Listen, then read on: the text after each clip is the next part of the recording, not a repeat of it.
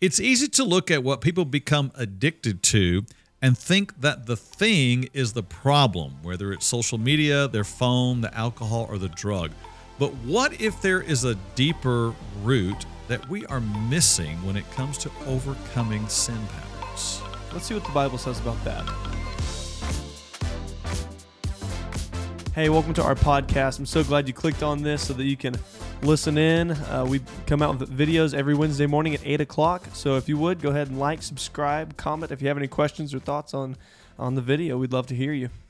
Yes, we're excited to have Nick Harris joining us today once again, and always glad for his input and experience, especially when it comes to a topic like this today, dealing with the hidden root of addictive sins and patterns of sin that every believer can get into. I want to multiple times say this today. We are not just talking about someone who's addicted to drugs and alcohol, because there's a much broader scale of things that people become addicted to, and we're called to freedom. Jesus said he'd come to set the captives free. The Apostle Paul wrote and said that we could consider ourselves dead to sin so that it shouldn't have dominion over us.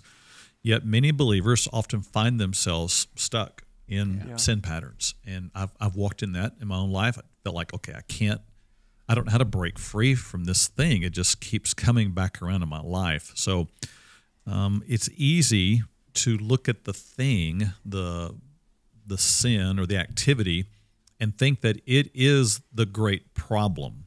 And they are problems. We'll talk about what some of those are today, and this is not to soften the danger of some of those, but they're all a reality. So people today can become addicted to, for example, phones. Our cell phones have so much available to us. It's easy to, in every down moment, pull it out and turn to that for something, whether it's games or apps or videos or whatever. You can become addicted to social media and checking up on everybody and making sure everybody's checking up on you, kind of deal. You can get addicted to the computer and Googling and researching. You can just kind of go down the rabbit hole there. You can get there can be addictive emotional and thought patterns. You can get into places where you walk down this dark path of self-hatred and anger, resentment, bitterness, or anxiety. People can get addicted to working and overworking and money and more need for more money. You can get addicted to needing the approval of other people. You can get addicted to even eating itself and the pleasure of that, the fulfillment of that. There's alcohol, drugs, vape, smoking, of course.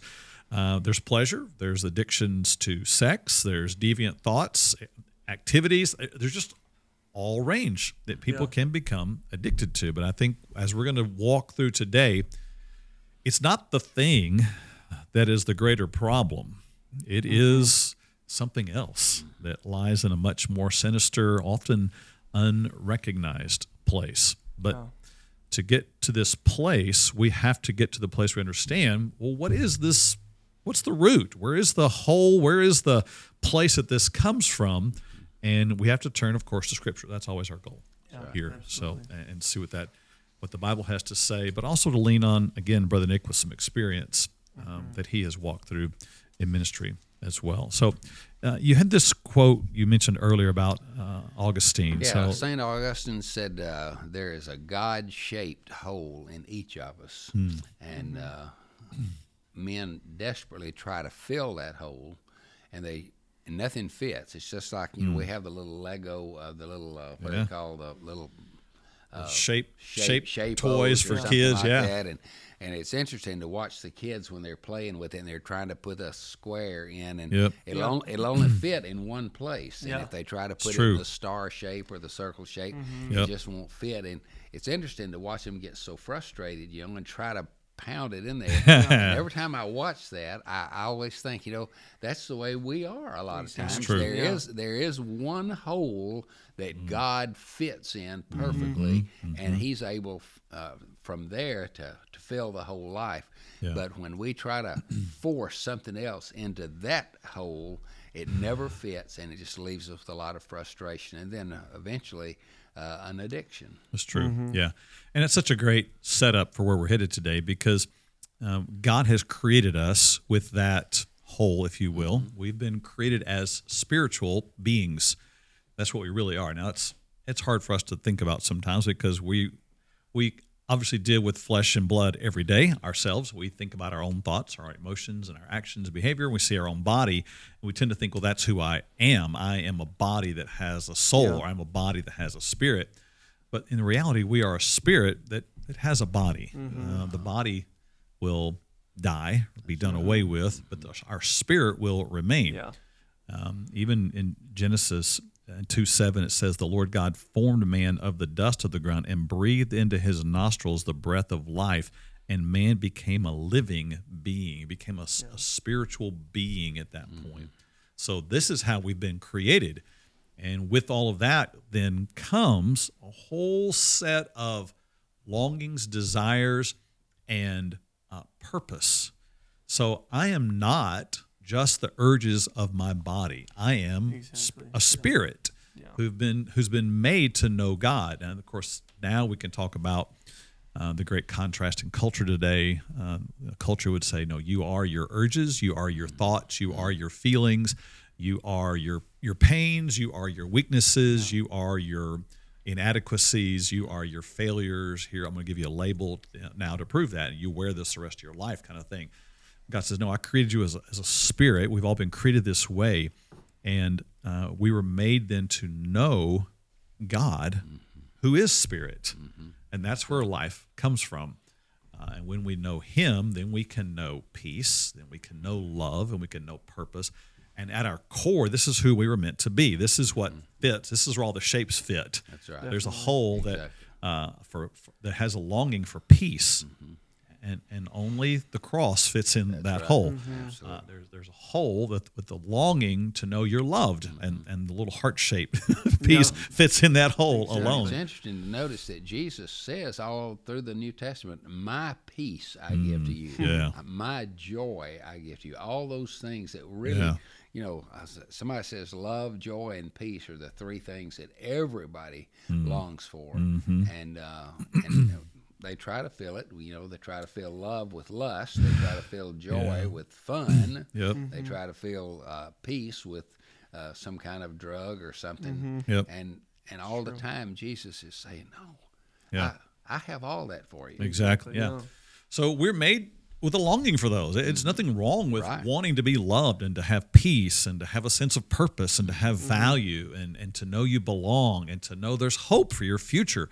Yeah, that's exactly right. You long for those because you've been made with a longing for those. Exactly. And there's only one way that can truly be fulfilled. So those are far deeper than just feelings. That's not just a fleeting thought. No. That's deep from the spirit of who you are. Yeah, exactly. This is who you are. Yeah, again, with this idea that we are spiritual beings first, not a body that has a spirit. It just even more so goes to show that the spirit is to rule over the body. The body is not to be the one that is running the spirit, saying, I need this, therefore make your compromises, make your, just fall in this one area so that I can be satisfied. But the body is to be subject to the spirit, and that's our role and goal as Christians is to bring our bodies into subjection under our spirit, under the Lord. Yeah, because when someone deep in their spirit knows, I am loved, I have peace with God, I have forgiveness for my past, I have a purpose for my future, and my eternity is secure in Christ, that person, they have a sense of strength to their life. They have the ability to move forward. Exactly. And whenever the body may call for, the spirit can say, no, this is who I am. This is my identity. Therefore, body, get in line with this, with the truth. Yeah. And so from deep within you comes this new sense of life and purpose. And Jesus talked about that. The ones who believe in him, they'll have living waters that flow out of them. It'll come up. And it will be stronger, as you said, stronger than the urges, stronger than the temptations. And I love where this all headed now, because now we're getting a real perspective of where temptation failure comes from. Again, it's so easy to look at the thing that's causing the temptation and think that's the problem, the alcohol, the phone, the whatever, that's the problem. Yeah. And people try to get rid of the problem. Yeah. And they say, just take it away, it'll solve it all. Yeah, it doesn't happen. So let's go back to this idea that we've been made as spiritual beings, and this is who we are. Now, we all know the reality of life that says, or that has played out for us, is not how it's always been for us. We haven't always walked in peace and knowing I'm loved and knowing I have purpose and I have power and I know God. In fact, it's really just the opposite. We're born without knowing those things. We're born selfish. We're born sinners. And then as a result, we have the hole, the multiple holes really within us of all those things that are missing. And so we start looking for things, as you mentioned, to try to find those. We look for ways to find fulfillment and satisfaction and purpose and pleasure and love. And the world's experimenting with a lot of variations of that today, yielding to their urges and yielding to their appetites or their thoughts for the day. And none of that works. That's right. The sad thing is the Bible differentiates between the flesh and the spirit. Yeah. And so many times people think if I can satisfy the lust or the desires of the flesh, that's where I'm going to find happiness and joy. True. But the Bible makes it clear that it is walking in the Spirit. Yeah. And we're born of the Spirit. We walk in the Spirit. And even true worship, true worship. There's a kind of fleshly worship, and then there's true worship. There's worship in the Spirit. It's true. And so it's kind of subtle in a way because the flesh does have legitimate desires. God created us to have appetites, to have desires and needs, and it's the aberration of those. It's the getting those out of balance that really becomes the problem, and people do that because they don't have that true satisfaction in them. I know it was before your time, but there was a song by the Rolling Stones, maybe called "I Can't Get No Satisfaction." There you go. Oh, yeah, there you go. That's not too far before me. I used to not use at all before me. as a sermon illustration. Yeah, that the reason people can't get satisfaction is because they're looking for it in all the wrong places. Yes, that's great. Yeah, and so when that happens, then we end up recognizing, wow, I am broken. Now I've done some things I know I shouldn't have done. I've messed up. Now I recognize my emotions, they're dark. My thoughts, they're dark. I'm unhealthy. My actions, man, I have made a mess of my life. I've sinned. I've rebelled. I've run from God. I've become destructive to myself. I've become destructive to others. I for sure have fallen short of God's glory. I don't have the faith. I don't have a great love for others. I don't even desire to trust God.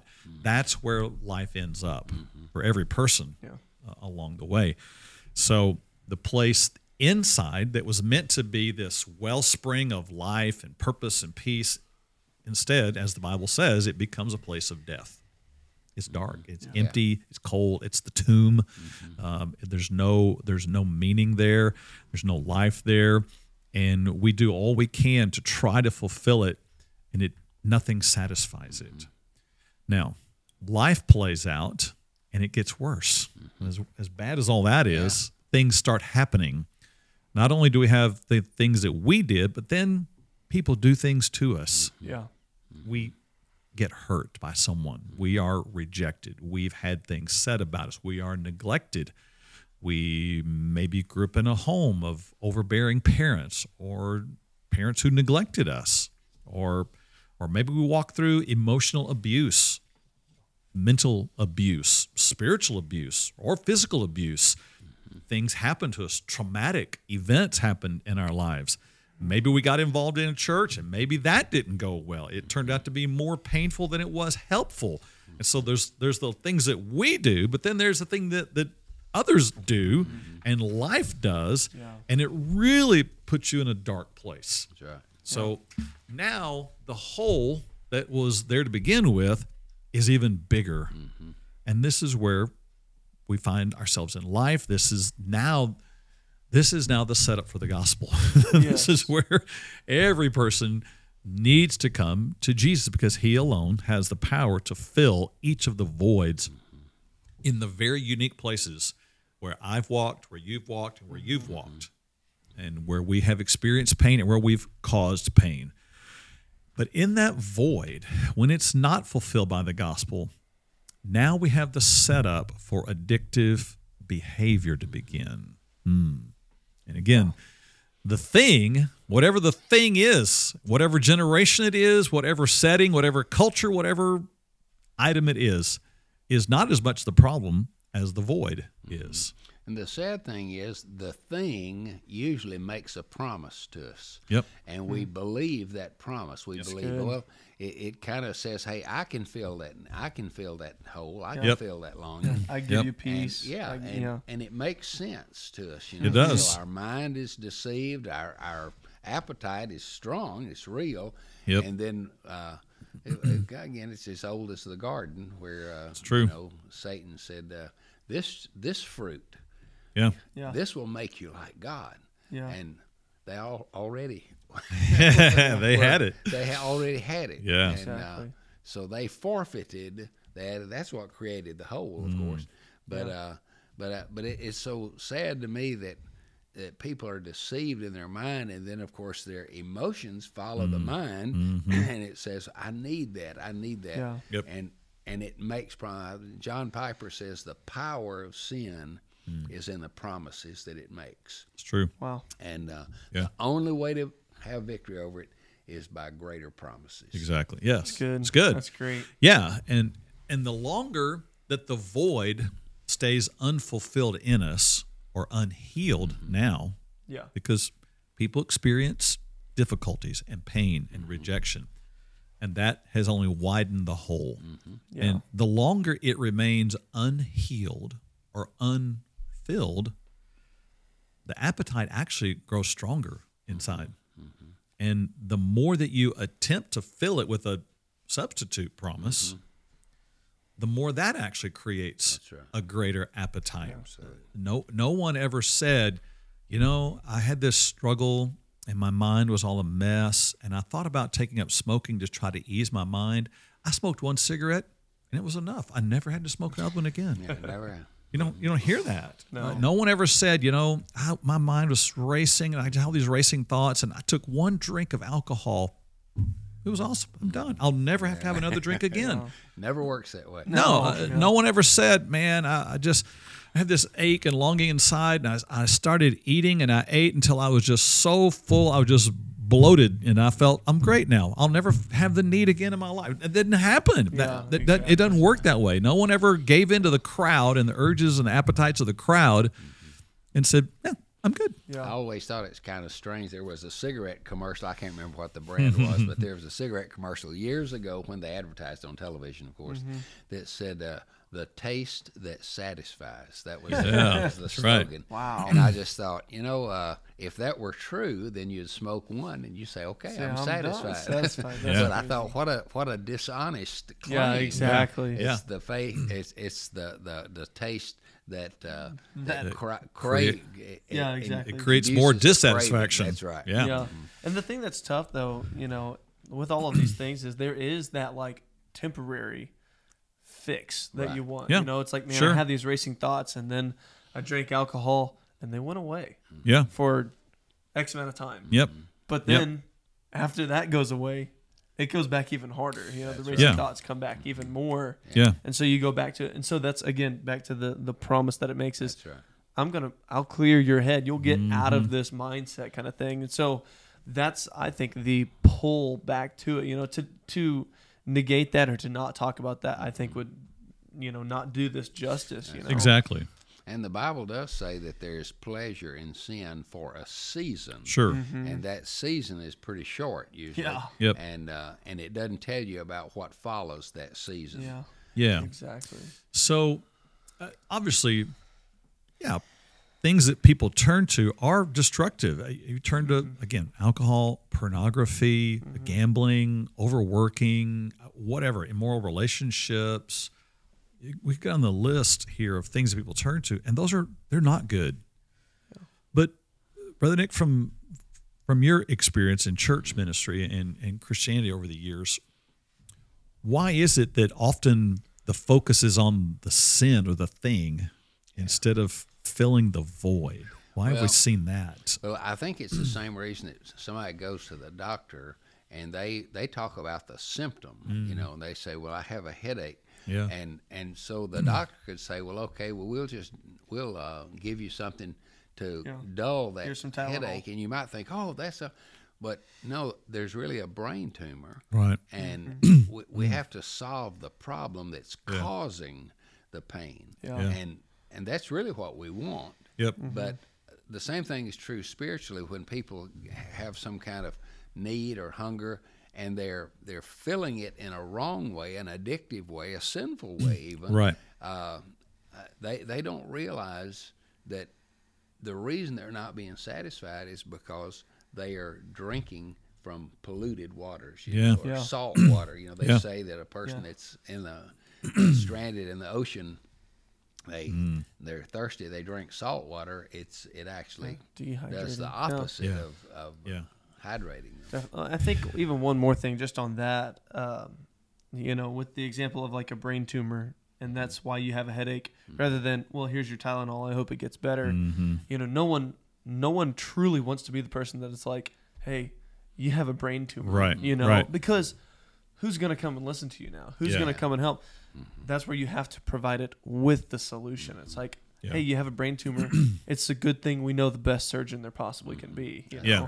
And so I think it's easier to get people more raw. This is awesome. This guy's great. Whenever you say, here's a bunch of Tylenol, I'll help you out. Here's a solution. Or I'm gonna give you 5 things that are terrible that you need to avoid. Yeah. And so you get people. Okay, I'll stop doing that, and that. Or I'll start doing this and this. Exactly. That's true. There are people who think, well, if I just start going to church and if I just start doing religious things, then my life will get better. Yeah. And really, what it ends up doing, it just gives them new reasons to hide and new ways to hide their addiction and feel better about themselves. Yeah, yeah, and I'm sure you found this to be true in preaching over the years, teaching Bible studies groups. You can go down that path of pointing out the sins. Some of that we should do.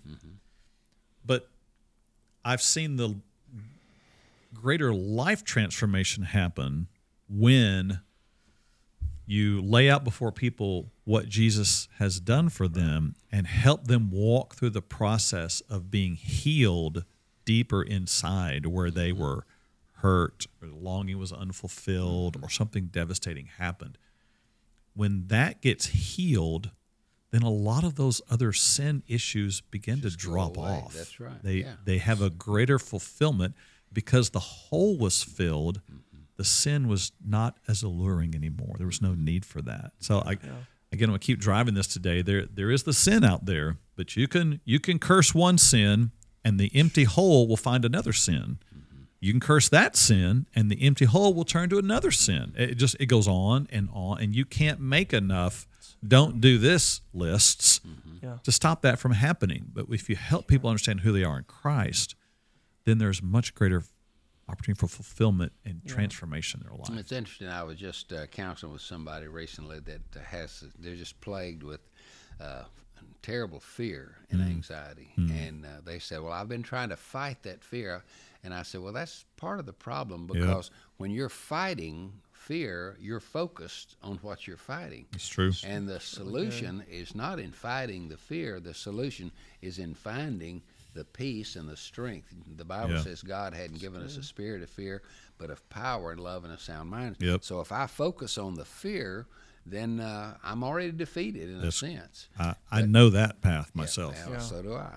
And but if I can focus on the power, the love, and the sound mind, if I know that God has given me power, God has given me love, God has given me a focused and a controlled mind, then I can rejoice in those things. And that's really the way fear begins to go away at that point. That's right. That's good. right.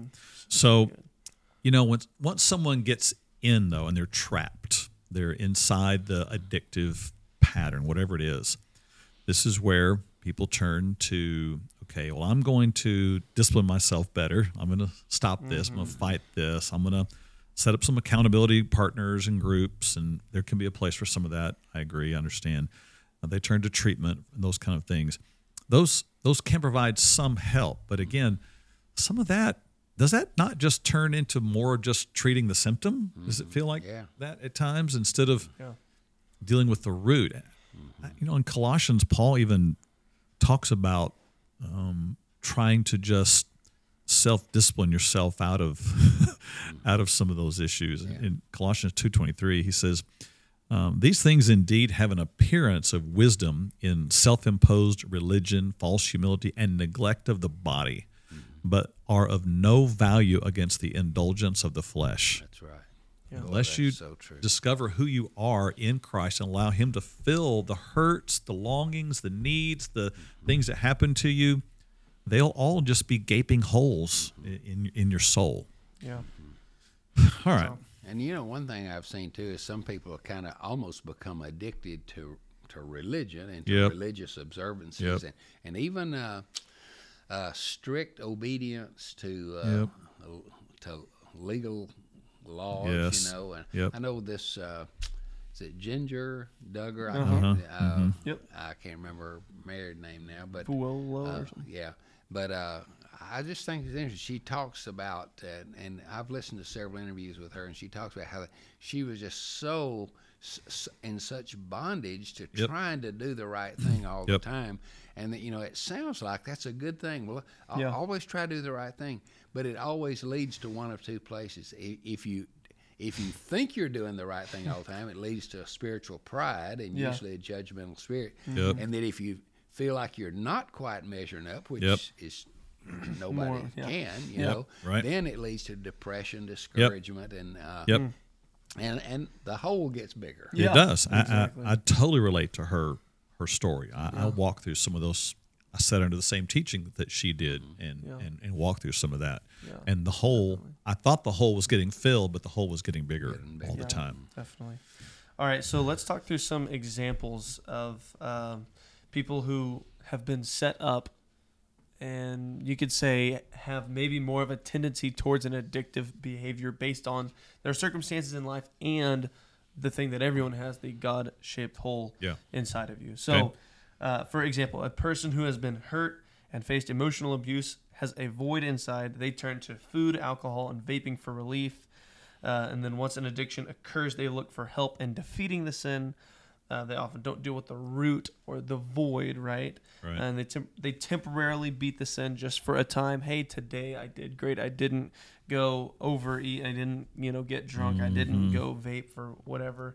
But in return, it returns in some other form, or returns later with a greater intensity. What do you say to that person? As y'all are both pastors and counselors, I'm sure you have talked with people who maybe have gone in this way. Yeah. So what do you say to that person? Well, I love to take them to the story of Joseph in the Old Testament. Here was a man who was probably hurt more deeply than just about anybody in the Bible other than Jesus. He was hated by his brothers, falsely accused, and then sold as a slave, then falsely accused again, then thrown in prison. And the book of Psalms says that they crushed his feet. So, I mean, he just went through so much, and yet he never got bitter because he knew that the Lord was with him, and he knew that held on to the vision that God had for him. That's right, that God had told him, you are going to someday be here, you know. Yeah. And he said, well, I don't see it now, but I believe what God said. And it's just amazing the number of times it says, and the Lord was with Joseph, and the Lord was with Joseph, and the Lord was with Joseph.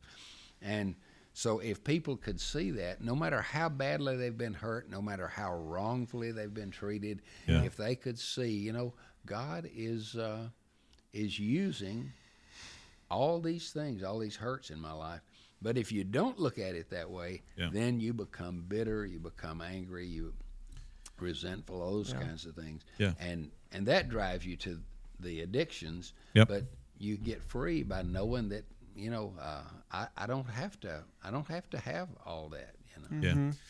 I like to try to walk in the people's past with them if possible. I don't like to go too deep in that and just have them walk through all their hurts, again. But I want to, unless you can help someone walk back into where they were hurt, what happened to them, and help them find healing in Christ there, and make that connection, then the food and the alcohol and the vape, it'll only intensify. You might help them get free of those three, they'll pick up three others, That's right. So I think helping them find healing in Christ, that you might have been unloved, but there is one who loves you even more.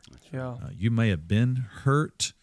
There is one who can heal and replace you with a greater sense of worth and value than what you experienced. And the sad before. thing, many people who come for counseling, they just want to talk about the hurt. They don't want to really have a solution. They've actually almost become addicted to the hurt. And some counselors leave them there. Yeah, that's right. They want them to just replay their hurt and replay their hurt, give them a label in their hurt, medicate them for their hurt, and never free them from their hurt. That's right. And charge them $120 an hour to come back 43 times, Yep. Yeah. All right. After that, on to this next one then. So, again, for this example, a person grows up believing that they are not enough.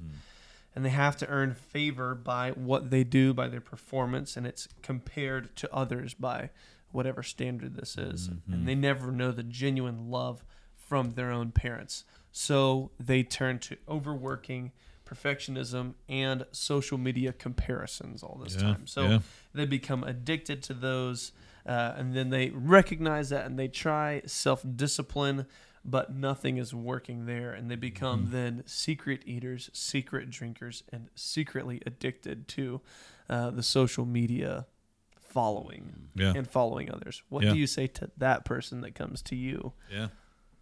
Well, for one thing, I can identify with some of this. I did. All my life, it felt like I wasn't enough. I felt like I was inadequate. I know this is not a time for confession, but it's the truth. And I think that's the thing I've struggled with most is just feeling insufficient, inadequate, and because of that, I would often try to overachieve. I would try to over please people. I would do things that actually were not even healthy for me and for my other relationships, especially my closest relationships. And the thing that I found that has been most helpful for me in that, I can't remember now what. No, the thing that has been most helpful is for me to realize that for one thing, Jesus is enough. Yeah. I am complete in Him. The Bible says. Yes. And that really, it is my weaknesses that actually make His strength demonstrable. Yep. And so when I realized that my feeling of inadequacy and insufficiency was actually designed to make me run to Him and cry out to Him and trust in Him, then those feelings actually became a positive motivation. Yes. And rather than turning to the other things that never actually worked anyway. In fact, if you think by overachievement, I'll be satisfied. How much achievement? And always, no matter how much you do, well, I could have done more. I could, and I can remember early in my ministry going to bed almost every night just in a terrible feeling of I could have done more today. Wow. I could have seen this person. I could have read more. I could have could have prayed and should more. have. I could have and should have. And it was a wonderful time for me. There are several books that I read over the years that helped me. Most of them having to do with my union with Christ, who I am in Christ. And those are the things that actually gave me a sense of freedom. That's good. So, I like what you're saying. The place of your weakness became the place He was seen strongest. Strength. That's right. So my confession is over now. So. No, it's awesome because that again just confirms the whole, the weakness is made for His strength. It fits it. And just becoming a Christian doesn't fix it. No. I think there are a lot of times. So good. In fact, I can remember when I was 18 years old, I was preaching a sermon in a little country church, and I made the statement, if you'll just trust in Jesus, all your problems will go away. And some elderly woman in the back stood up and said, "Preacher, you just lied to these folks." And that's kind of shocking for an 18-year-old. But she was right. And the truth is, the struggle many times, the awareness of the struggle really begins when we become a Christian. True. It doesn't end when we become a Christian. Wow. But you become equipped then to be able to find the hope and help you need. Yeah, I had been a believer years and went to a conference, similar to what Duggar went to and their family. And I remember hearing there, the way I heard much of it was, if I could fulfill these list of duties and demands and rules, that I would begin to experience more victory in my life. One of those was if I would burn all of my rock albums, anything I had that was music that had a backbeat or an offbeat, whether it was Christian, non-Christian, if I would burn all those, remove them from my house, then I would no longer have lustful thoughts. Didn't work. I'm in on this deal. Let's do this. So what a deal. I couldn't wait to get home, burn those things, wait to see what happened. It didn't work. I remember going to lunch with you. Yeah. It was a little Mexican food restaurant up in the city of Cockrell Hill, Wow. and saying, "It ain't working. Is there more music hidden in my room that I don't know about? What's going on here? I can't get no satisfaction." That's for sure. But it's true. I was a Christian at that point, but I needed to walk through some more things that Jesus had for me. And you had a legitimate desire to be Christ-like and to be Spirit-filled. Yeah, exactly. To be an obedient Christian. So it wasn't anything wrong with your desire. Right. It was just that the solution was a Band-Aid on a cancer. Yeah. I thought more performance, as this scenario you've read to us. I thought more performance would lead to better results in my life. And so it didn't. And as I kept seeking the Lord, I came across some more truth in the form of some books and some teachings that helped, because what I found was that Jesus was my perfection. He gave me his righteousness. And that part of him filled that void in me. Amen. And so it set me free from that depression, anxiety, fear at that time of my life. And that hole can still creep up from time to time, but I now know what truth to apply to it to fill the void. So it's good. Love all that. And sometimes and I know they mean well, but sometimes these how-to books actually end up becoming more of a burden and a weight rather than a help, and really pointing people to steps of action. And there's a place, there are some steps of action we take, but pointing people to those rather than pointing them to the fullness that we have in Jesus is sometimes a substitute rather than a solution. Absolutely. All right, so for this last example, it is this right here. So someone grows up believing that being a Christian requires meeting a standard of behavior that they just cannot achieve. Everything they heard at home and church reinforced that to them, so they turn to other friend groups, club scene, or whatever it is to find satisfaction there and sinful behavior. So they become addicted to that. They try living both scenes, but it's just too much. And they give up on church and faith. They become whatever the crowd they are running with needs them to be, and they are addicted to it and cannot stop.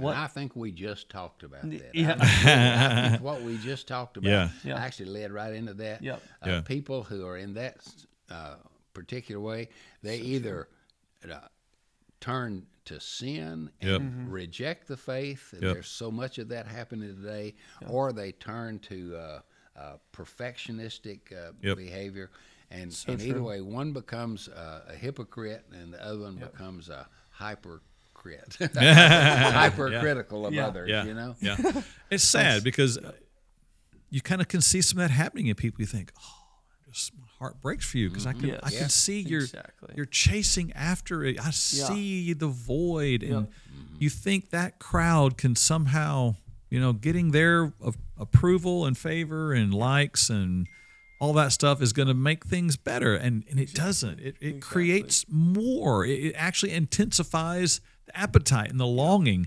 and so they just keep chasing it. And when they can't get enough from that crowd, then they go for the next crowd and look to see what they have to offer, and it's a never-ending cycle. That's true. So, out of all of this, Jesus wants to walk into the most intimate parts of our life and there satisfy us. Amen. Into the places where we've been hurt, abused, neglected, we've fallen short. He wants to walk into that place and make us new. Yep. And that's why walking with Jesus can't just be a weekend-only side gig. That just going to church or doing a few religious things, that doesn't lead down to that place of intimacy and closeness and healing and transformation in our life. But when we do, then there can be this new return of what we were designed to be. Like, okay, I have life in me now. I have redemption for my past. Yep. I have forgiveness for my sins. I have righteousness given to me where I had sin that I had practiced. Now, all of a sudden, from the inside comes this wellspring of life, like Jesus talked about. And then when that begins to happen, then some of the scripture gets to be fulfilled in your life. You can actually become more than a conqueror. You can walk into certain settings and know, all right, no weapon formed against me is going to prosper here. And that's a good thing. We ought to strive to get to that place. Yeah. We can walk into the desert with the devil and walk out not having given in to his temptations. That's right. That's what Jesus did. And it was because he knew who he was. And we're invited to that same thing. We're invited to know, okay, I'm dead to sin. I don't have to listen to it, chase it, because it doesn't fulfill what Jesus has already done in me. So it's out of this that we start finding where real life happens, and that's what we're called to. Romans 6:13-14 says, "Do not present your members as instruments of unrighteousness to sin, but present yourselves to God as being alive from the dead, and your members as instruments of righteousness to God. For sin shall not have dominion over you." That's what we're called to. Exactly, there is a place of freedom. There can be. And it's interesting there in Romans 6, there are 3 verbs that are used. One is know. There's some things we have to know. And the word there for know is the word to know by experience, experientially know. And then reckon is the next word. That's a good Southern word, reckon. Reckon. But reckon means to count it as true. I have to really, I don't just know it in my head, but I reckon it is true. And then the third word is yield, or as it says, present. And so that's the order: know, reckon, and yield. And if I know the truth, I reckon it to be so. I actually... what's it called when I make it mine? I own it. I apply it. That's right. And then I can yield my hands, my eyes, my ears, my mouth, my whole body, the members of my body. I yield those as members of righteousness. Yeah, that's great. It's good. Wow, that's awesome. So now let's get down to how do you apply all of this? Exactly. Not that we turn this into a list of rules, and not that this is a 1-hour solution for all of life's greatest mysteries and struggles. But more so here's how do we take all the conceptual, the theoretical, and then how do we begin to know and to actually reckon it and to yield, present our bodies. Yeah, love all that. So there ought to be a place or a person or persons that you're able to have some pretty honest discussions with. This is what's necessary for everybody. That you can have a conversation with somebody that says, hey, here are the greatest hurts and fears and longings of my life. Now that is going to be very vulnerable. It's going to require some great honesty. and a safe environment, but that's essential to know what those are. And even to think through, where did that begin for you? Mm-hmm. Where was that time that you first felt insecure, fearful, afraid, like things were out of control? What was happening then? To sit and have someone help you walk through that, and then to walk through, what did you do when that happened? What did you chase after, like you talked about? What are some things that you tried to do to fill the void, to soothe the hurt, to meet the need? And then how are you allowing Jesus to heal that in you? Now, this is pretty intimate stuff, but this is where healing really begins for sin patterns and addictive disorders. And then as you begin to allow Jesus to be your strength in those weak areas, how are you learning to now set aside these substitute patterns that you've picked up? And that's essential, that you find a way for that to happen. You won't get that in just attending church. Right. It's a good start. Yeah. You won't get that through just listening to a podcast. Right. It's a good start, but you'll get that through a very honest conversation with someone. And then and it is possible to get some help through books that have been written on the subject. I know there's a man named David Seamands, Seamands, who wrote a book called Emotional Healing or something like that. I think Healing for Damaged Emotions. Healing for Damaged Emotions. Yeah. It's a great book.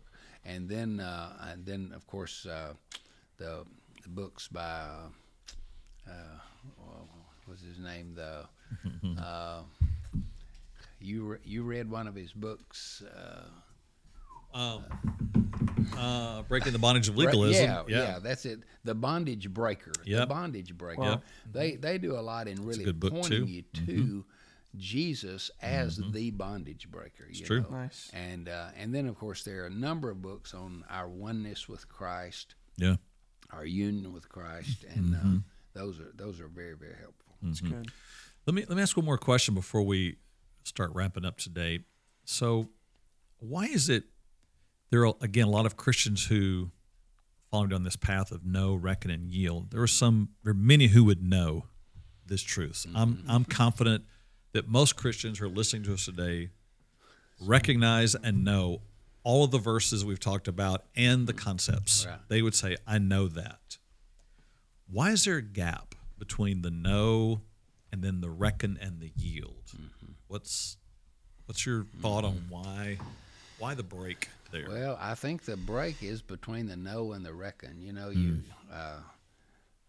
in my own life, I remember when when our son was born. He was a scrawny little thing, and he in fact, he was born a month early, and I was just terrified. I was when they held him up and showed him to me, his legs looked like shoestrings hanging down, and I thought he's never going to walk and may not even live. And I went home that night, and I prayed and I prayed, and I said, God, I just want to trust you.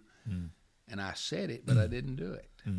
And then I quoted scripture. I quoted all the verses, you know, be not anxious, you know. And then I even remember taking it in my hands and saying, Jesus, I'm putting it in your hands. And then I drew my hands back, but it was still in my hands. And it was about 4 a.m. before I really let it go. Yeah. And it was at that time that I reckoned it to be true. And I think sometimes people don't persist. They don't press on to say, if this is true, then what's the result? And how do I let it go? How do I let it go? And then to finally yield it. Then you yield. Let it go. Right. And once I did reckon it, the yielding wasn't really a problem. Yeah, yeah. And again, that's true whether it's an issue like that related to fear, worry, or if it's related to a vape pen, or if it's related to food, or if it's related to the phone or social media, overworking, whatever it is. Yeah. It's true. It turns into some warfare. Yeah, it turns into a real internal process of I'm going to believe this. It goes against everything I have known up to this point, but I'm going to, by faith, believe it and walk in it and submit to it, yield to it. Yeah, that's what I was going to say. You go from, like with no, I'm experientially knowing this. I can logically understand this. I can physically see this. Yeah. I know, I've heard, it's been explained. But then the reckoning aspect is the step of faith. It's the I can't see this. I can't physically know this, but I'm going to obey. I'm going to, by faith, like you're saying, here it is, and leaving your hands open, and not like here it is, and then close them right back again. You know, and that's the hard part, is because you can't logically express faith into someone else's heart. Right. They have to have the internal. Right. And I'm amazed at the number of people that I'll share gospel truth, and they'll say, well, I tried that. You know, I've done that. And I think, well, so if God promises it, and you've done it, and it didn't work, that's a real problem. That means God didn't tell the truth, or you hadn't really done it. Yeah. You know? And so I found that a lot of times people quit too soon. They don't. You know, Jesus told a story about how we ought to be persistent in prayer, and God wants us to do that. He doesn't want us to just say, "Okay, I'll read this promise." It didn't work. Yep. No. Yeah. Yep. Reading the promise doesn't work. Yeah. It's believing. Yeah. I know people in the audience here can't see what's on the wall over here, but it says truth is by Scripture alone, and grace is by faith alone. Yeah. Yep. And that's really the kind of a summary of what we're saying. Exactly. It's the truth, knowing the truth, Yep. that sets us free. But even knowing it in our head, if we don't receive it by faith, and it takes grace to do that, then it doesn't seem to get into our life, you know. Right. Definitely. It's good. Okay, so then I think, again, the question has to be asked, and is being asked by listeners.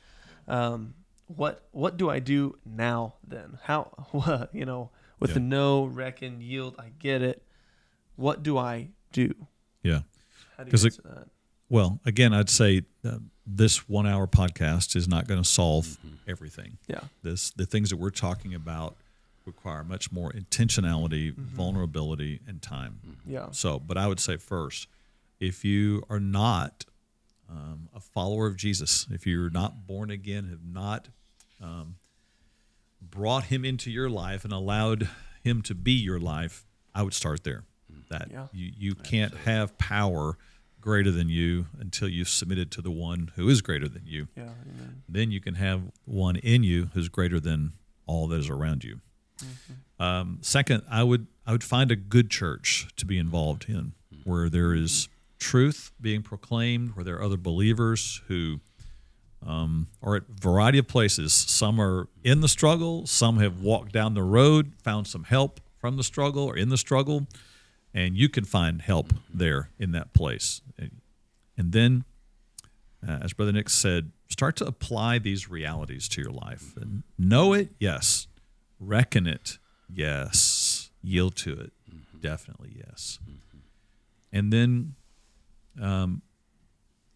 if necessary, find a counselor who can help you through the process. The longer someone has walked into an addictive pattern, the more difficult it can be to overcome it. And the more deeply they've been entrenched in it, the more difficult it can be to overcome it. And you often need a third party, at least, to help you in that process. So it's tough trying to find Christian counselors today who believe in these same ways. But I would say if you're looking for one, do your homework, do some online searching, and ask them, if you find them, will they use Scripture to help counsel you? That'd be important. Do they believe in the Scripture as God's authoritative word? Will they pray with you? Because That's where power comes from, is in us submitting and praying. Will they help you recognize your own destructive beliefs and patterns? Most counselors will at least do that, but will they help you then open the door of your heart to allow Jesus to walk in and heal the longings, the hurts, the needs? And will they introduce you to him there and help you be healed by him there, so that you can be free, not to be forever on their client list, but to be free and point you toward victory in Christ, so that for every place that you have felt unloved and that hole appeared, every place you have felt less than valuable, where you have not felt peace, where you've not felt connected to God, where you've not felt redeemed, where you've felt alone, that in all of that, they would help you see that in Jesus Christ, you can say, I am loved. I am chosen. I have been made whole. I am accepted. I am healed. I am no longer a slave to sin. I have been given mercy and grace. I am more than a conqueror. I am free. I have been made whole. I am God's workmanship. I am redeemed from the curse that I've been held by. I will never be alone. I am seated with Jesus in heavenly places. I have everything I need for life and godliness. I am declared righteous. I am a new creation. I will never be separated from the love of Christ, and I am able to walk in truth and righteousness. Woo. Find somebody. Find someone that'll help you do that. That's the things we need to be declaring. Yes. Not to make them true. It's because they're true. Because that's good. You know, sometimes people have the idea, well, if I'll just have positive thinking. No, we don't say these things to try to make them be true. We declare them because God has declared them. Because they are true. They are true. And it's that's good. Truth by Scripture alone. Yep. Grace by faith alone. Yeah. Absolutely. Yeah. So, yes, there can be healing. There can be victory over addictive patterns, and it's our prayer, it's our passion that is true for you, wherever you are in your walk with Jesus. And I hope this has been of help to you today. I hope it's a beginning point of walking toward truth and life and freedom for you. Yeah. I appreciate Brother Nick being with us today. Yeah, absolutely. Always do, and Truett and input and what God is doing here. So. Check out the rest of our videos on our podcast and like, subscribe, share, help someone else know there can be freedom and that they can live knowing Him and living Him out. So I appreciate you joining us as we lift Him up and live Him out.